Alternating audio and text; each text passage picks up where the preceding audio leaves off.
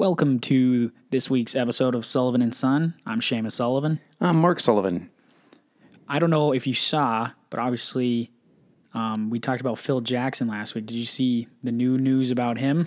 Yes, he's now the unemployed Phil Jackson. Apparently, sleeping through a player's tryout would be the highlight of his last 2 weeks. Now that he's not getting $12 million a year to be the team president. See, I heard it was reported as a mutual decision, and I think Dolan came to him and was like, "Hey, so would you rather be fired or do you want to resign?" Yeah, that's really the way it works when you're at that point. Right. I don't think he had a choice. I think the sources said this was Phil Jackson's response. Jim Dolan had to wake him up to bring him the news. Hey, can I get your attention here for a second? Wait, I was still the president? I didn't realize I was still the president of the I thought Knicks. this was a tryout. Where'd the player go? The draft happened? Who did we take? But, I mean, they took that French guy, so he did pick another foreign guy as his last, that's it, is the ending of his legacy. But, yeah, it was not a good 3 years in New York, that's for sure. No, not at all. I think it shows that he can coach or could coach, but couldn't lead the team from a management standpoint. Yeah. I mean, I had heard some people claim that he just wanted the money. He just wanted that paycheck, but I don't know. He might have been trying. It's hard to tell. I think he was trying. I just don't, because I don't think he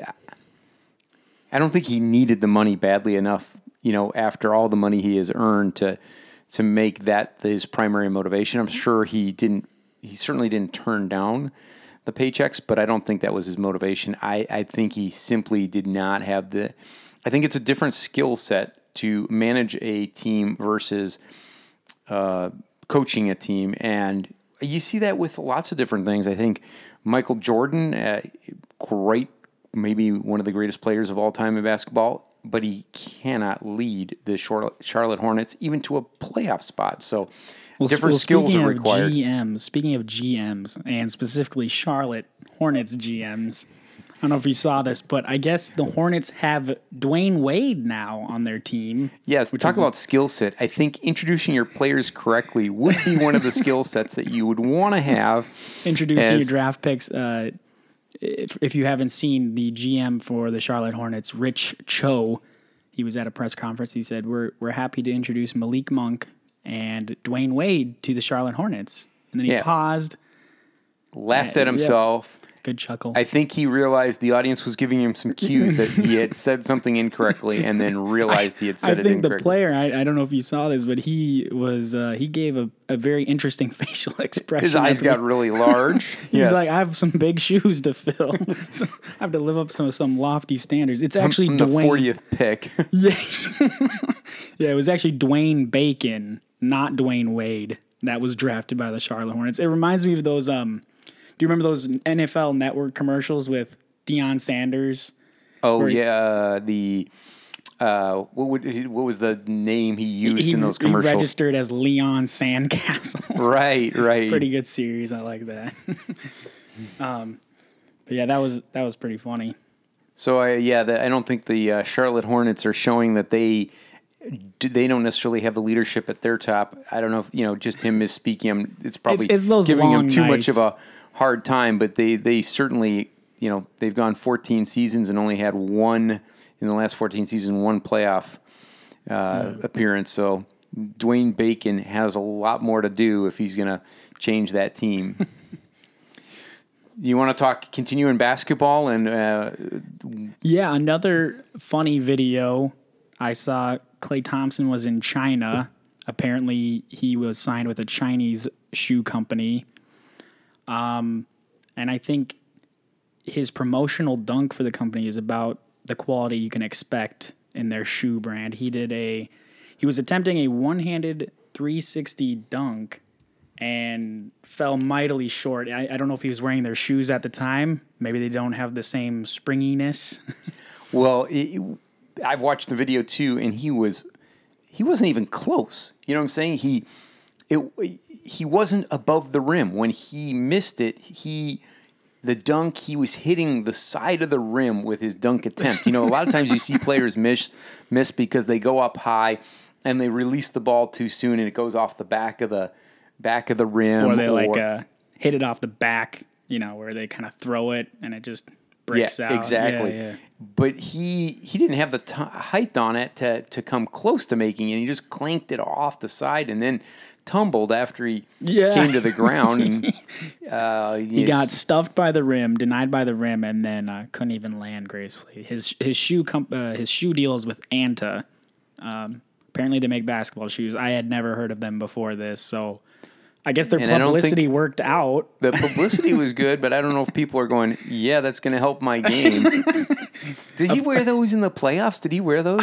I would assume so, and if it was part of the deal, I haven't looked into it. I just know the company's name is Anta. It's a Chinese brand. I think they make more than just basketball shoes. They make all sorts of active wear, but I think I'll stick with Nike. Yeah, I think everybody. Under Armour. There's still some brands there that might be at you a little bit more height there. LeVar Ball, what is that? The Baller brand, Triple B, big Baller brand.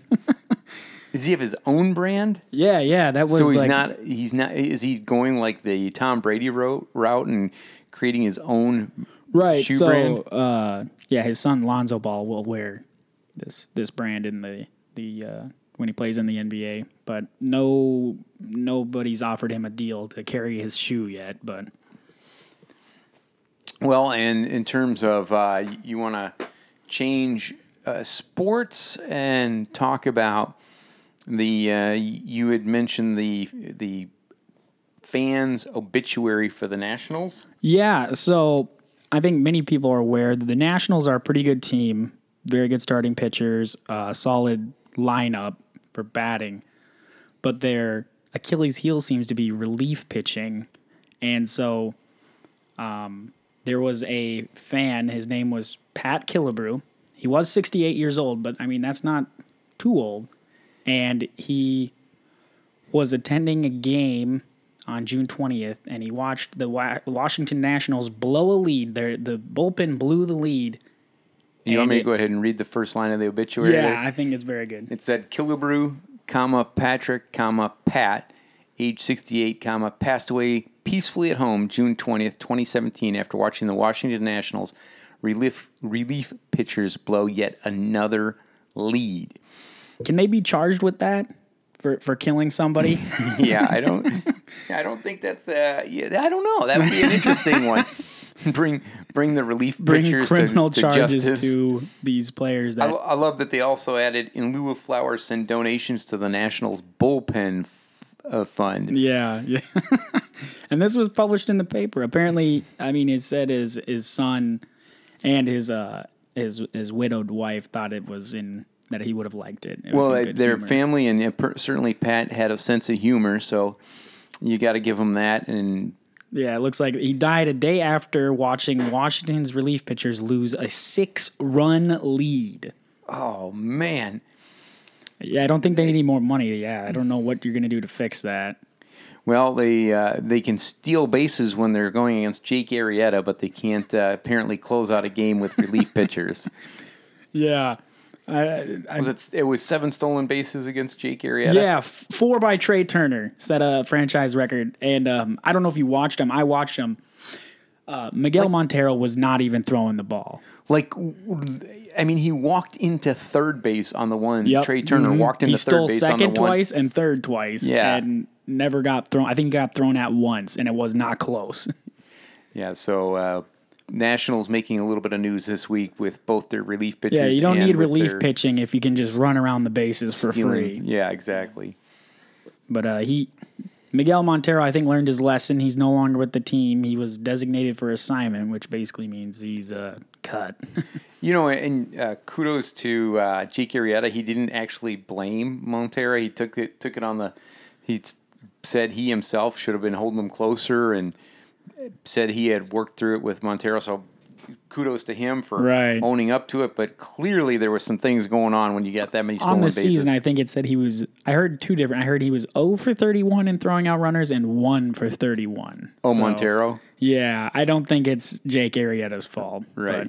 John Lester has less steals on him, and he's notoriously horrible at holding runners on. He's gotten better, but yeah, that was that was the Nationals club record for stolen bases in a game. It's like Ricky Henderson had come back out of retirement, showed up there. So, if you want to stay with baseball, I thought there was a fascinating article this week in the Wall Street Journal about Chris Sale and the fact that he does not shake off his catcher ever when he's pitching. If anyone follows baseball at all, they know that a lot of times the pitcher will look for a specific pitch, and if it's not called for, they'll shake off their catcher and keep shaking him off till they get the pitch or the location that they want to throw.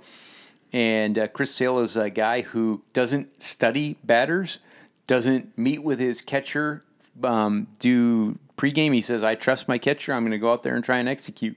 Very smart. And I think he learned that trick from Mark Burley. That's what they said. Mark Burley, both Sale and Burley, Sale now has picked up on it. He's a fast worker. Burley was notoriously, I don't know if it's notorious. He just was a phenomenally. I can't imagine him pitching with the new rules about batters having to stay in the batter's box. The game would be an hour long. He'd pitch 8 innings in an hour. Yeah, Burley, when he would pitch, games were quick and short. He just boom, boom. And Sale is following the same. Because obviously Sale played, brought up by the White Sox, pitched with Mark Burley, had his locker next to Mark Burley, took over Mark Burley's locker after he left. And it appears he learned the process of just going with whatever your catcher calls and firing away. Yeah, and speaking of Sale, who was a White Sox, now plays for the Boston Red Sox, I just think Chicago, the whole city, there's got to be something in the water, right? They're just trading away their best players. And they're trading away their best players, getting like pennies for the return, just getting nothing. Now, I know a lot of people give thought that in the case of the White Sox that it was a good trade, but my general feeling on trades is if you're getting more players back than you're giving, that's usually a problem trade. Well, my thing is, Sale was an established player, Cy Young contender, always played very well, and I thought people loved him. I was a huge fan of him. And so you trade for a 19-year-old who has yet to really do anything in the major leagues, and like you said, a couple other prospects. But the main part was Yoan Moncada, and yeah, it's head-scratching to me that they would trade a franchise player like that away. And he had a reasonable contract. I think he's making about $12 million a year. It was super team friendly. You're right. It's a lot of money by most people's standards, but by baseball standards, where pitchers, even relief pitchers like Chapman, are making over $20 million a year. He was a very affordable player and a number one starter on their team. And then the other interesting trade was the Jimmy Butler trade they got Zach LaVine, Chris Dunn, and the 9th pick, 7th pick. And gave up the 16th pick to Minnesota Timberwolves for it. Yeah. And you've got Zach LaVine, who's coming off a torn ACL, so you have no idea how his performance will be impacted by that. Right, and even his performance before that wasn't stellar. He's a great offensive player, certainly NBA dunk champion, I think in the last 2 years, if my memory serves me correctly, but at the same point, not known for his defensive prowess. And Jimmy Butler, top player in the NBA, great two-way player, great defensive player, as well as being able to create offense. And again, you're getting more players back than you're giving up, which to me is always showing that you're I don't know the value in a lot of those trades from the team that's giving up the fewer players, because a lot of times, obviously if you're giving away fewer players, there's considered more value in that, and you're giving up for potential. Most of the time, that potential is not seen come to fruition. And I just don't understand because a lot of people claim, they're going into rebuild mode. They're trying to scrap, do the 76ers thing, lose a bunch, get some picks. But you got to that start 76ers somewhere, right? thing has turned out really well, hasn't it? You got to start somewhere. I think We got a bunch of number 1 picks, and we still stink. and all their picks are injured. Yeah. Ben Simmons didn't play. Joel Embiid didn't play half the season. So I mean, that's bad luck. But you had an established franchise player in Butler, and you're gonna go. We're gonna get rid of our franchise player. Where are you gonna start then? Every time you get a franchise player and he's not Michael Jordan or LeBron James, you're just gonna get rid of him. Yeah, and then the players I think they got in return, it's a lot of hope, a lot of potential, but you'd rather have a track record, in my opinion. And he recently gave a news conference at the Mall of America in Minnesota, to where he was traded. And it was funny because there's been talk, he wasn't a great leader, bad in the locker room. He's like, this is a quote. He says, "Everyone is entitled to their own opinion. That being said, my phone is in my back pocket right now. Whoever has anything to say to me, feel free. 773-899-6071. And people were calling him. Yeah, I think it was like a publicity stunt, but there was a phone. There was a phone number. Apparently, it was a friend of his was monitoring it, and right after he said that, he was getting calls off the hook. So, and it sounded like he even talked with some of them. So, oh really? Yeah, he did. They showed. There was. I think he tweeted out a picture of him on the phone with some of the player, someone who had called him on that number to talk with him. That's pretty funny. Yeah. And then I don't know that he'll keep that number because, I hope he has unlimited minutes and texting, right? Yeah, exactly. I think everybody has that nowadays, but I hope he does. Not on a paper minute. And Don't then go with his team. The last phone interesting plan. Chicago trade back in the NFL draft, it was just the Chicago Bears gave up a lot of draft picks for Mitchell Trubisky. And I just thought that was, again, it's an interesting trade. It didn't seem like there was one spot. To move up one spot in a player that didn't seem there was a ton of interest in, especially not the team above them. So yeah. You failed to mention the other trade. What are your thoughts on the Chicago Blackhawks trading away 2 players to get really Brandon Saad back? I don't forget who's the second player coming back to them on that trade.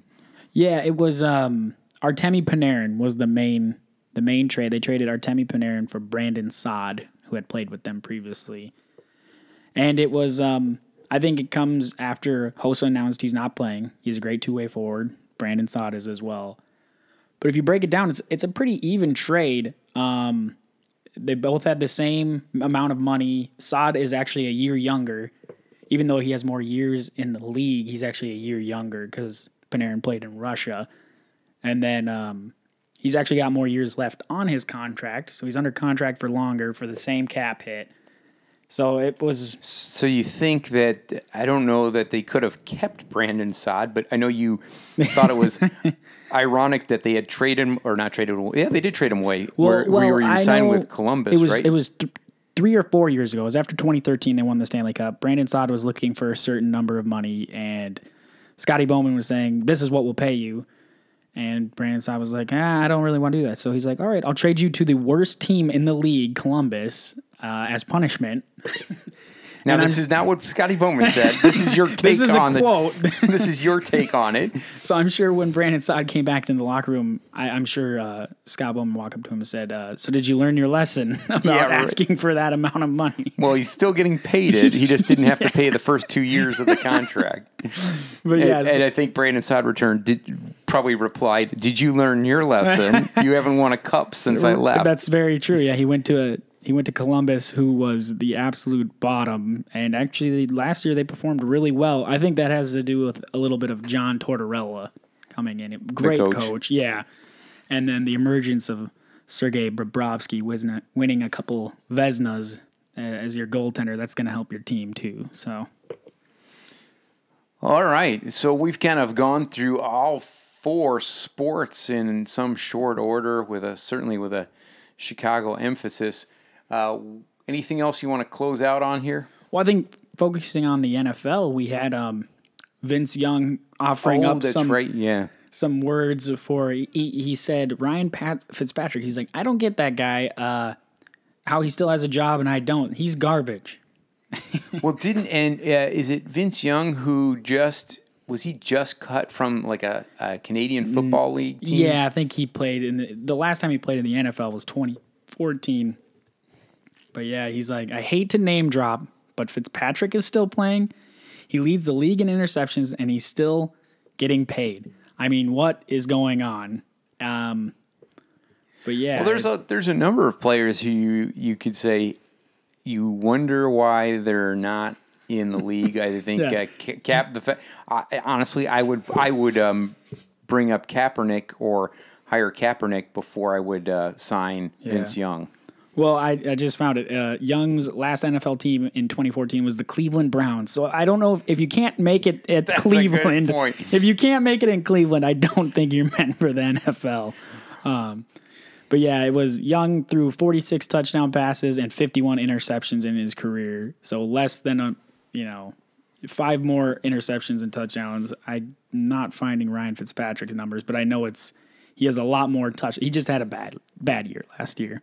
Well, the other thing, too, is certainly everyone remembers, or anyone who watched Vince Young when he played for the University of Texas against USC in that championship game. He had a phenomenal game, played incredibly well. But when I read the articles, much like Johnny Manziel, right? Very good college career, not a very good professional career. And I think that really the skills and attributes, I think it's more the attributes that it requires to succeed in the NFL in terms of the learning curve and committing yourself to improving as a player, to taking that next step, requires a great deal of fortitude, a great deal of persistence, and some humility. And both of them show a lot of hubris. And I don't think that you're gonna actually make it in a long career. That's a good that point. way. Yeah. When you have those things, because you're just not willing to learn, and you have to learn, even though you've been great at one level. In order to succeed, again, I don't have this firsthand experience, but having watched, I just think, and having read with regards to Vince Young and how he approached the game of football and how he approached the relationships within football, I think you see something very similar with Johnny Manziel, probably even more so. I don't know that he lasted even as long as Young, and certainly didn't have the numbers that Young. I think Young went on to be, I don't know if he was the NFL Rookie of the Year that first year, but he performed well early in his career. He made it on the cover of Madden, the video game, so that had to be pretty good. And I think he just did not have the character traits that it takes to commit himself to learning the craft. I think what we'll finish up on is a little bit of golf, and it's the European Tour, not the PGA Tour, and I think this story tells you why. Originally, when this story broke, they didn't realize who this person was, but a golfer broke his putter and threw it into a pond. He was angry at the time, and he moved. He was about 2 holes later, and a new threesome shows up. They're playing the hole, and it was first reported that a fan was waiting in the pond to grab the putter. Later, they found out it was Lee Haotong. I know I'm mispronouncing it. He was the golfer. He threw his putter into the water. It was his mother went and retrieved the putter for him. Oh, my goodness. I think she'll have some choice words for him after that round. Oh, man. So, yeah, it looks like he broke it, threw it in the water, and then these guys have no idea what's going on. I think, who was the threesome? Looking here, it says it was Tyrell Hatton, Alex Norn, and Thomas Peters. Yeah, and they were getting a kick out of it, watching this lady. She's just in the background while they're playing golf. She's wading into the water to grab this putter. Apparently, the security is a little bit lax on the European Tour. I mean, I should fly over there. I'll get some free souvenir. I'll just go out there and take their golf clubs while they're standing there. Excuse me, I lost a ball here last week. I'm just going to come retrieve it along with my son's club. Yep. If you guys want to play through, I'm a little bit slower pace, so you guys can play through me. But yeah, I thought that was very interesting that she didn't realize it was broken. She waited out there. She thinks she's helping her son, and she gets back to shore and realizes it's missing, so she threw it back in the pond. Oh, I'm watching the video right now on it. She rolling up her. Mm-hmm. She's wearing shorts, but she's rolling up, and this looks like some scum. There's like this is like a pond in Minnesota in July. Oh yeah, she's got it now. She's pulling it out. Yeah, looks like she's got the handle. Yeah, she. The players and the caddies are just losing it on the green. Yeah, I mean, yeah, that's. And all she has is the handle. And so her son, again, his name was Lee Hao Dong. She gets all the way out. She just has the handle, and then she gets to the edge, and she just kind of lackadaisically just tosses it back when she realizes that I don't need this. All it is. This is broken, so she just threw it back. But her son, I think this was on the 11th hole. He had to finish up. He didn't have a putter, so he had to use a sand wedge. He finished at even par. He shot a 71, and with the last 7 holes playing with a sand wedge on the greens. So maybe he should permanently not play with a putter. Yeah, I mean, well, think of how much better it would have been, right? He birdied a hole with a sand wedge. So anyway, I think that's all we have time for this week. All right, sounds good. We'll sign off here from the Sullivan and Son show.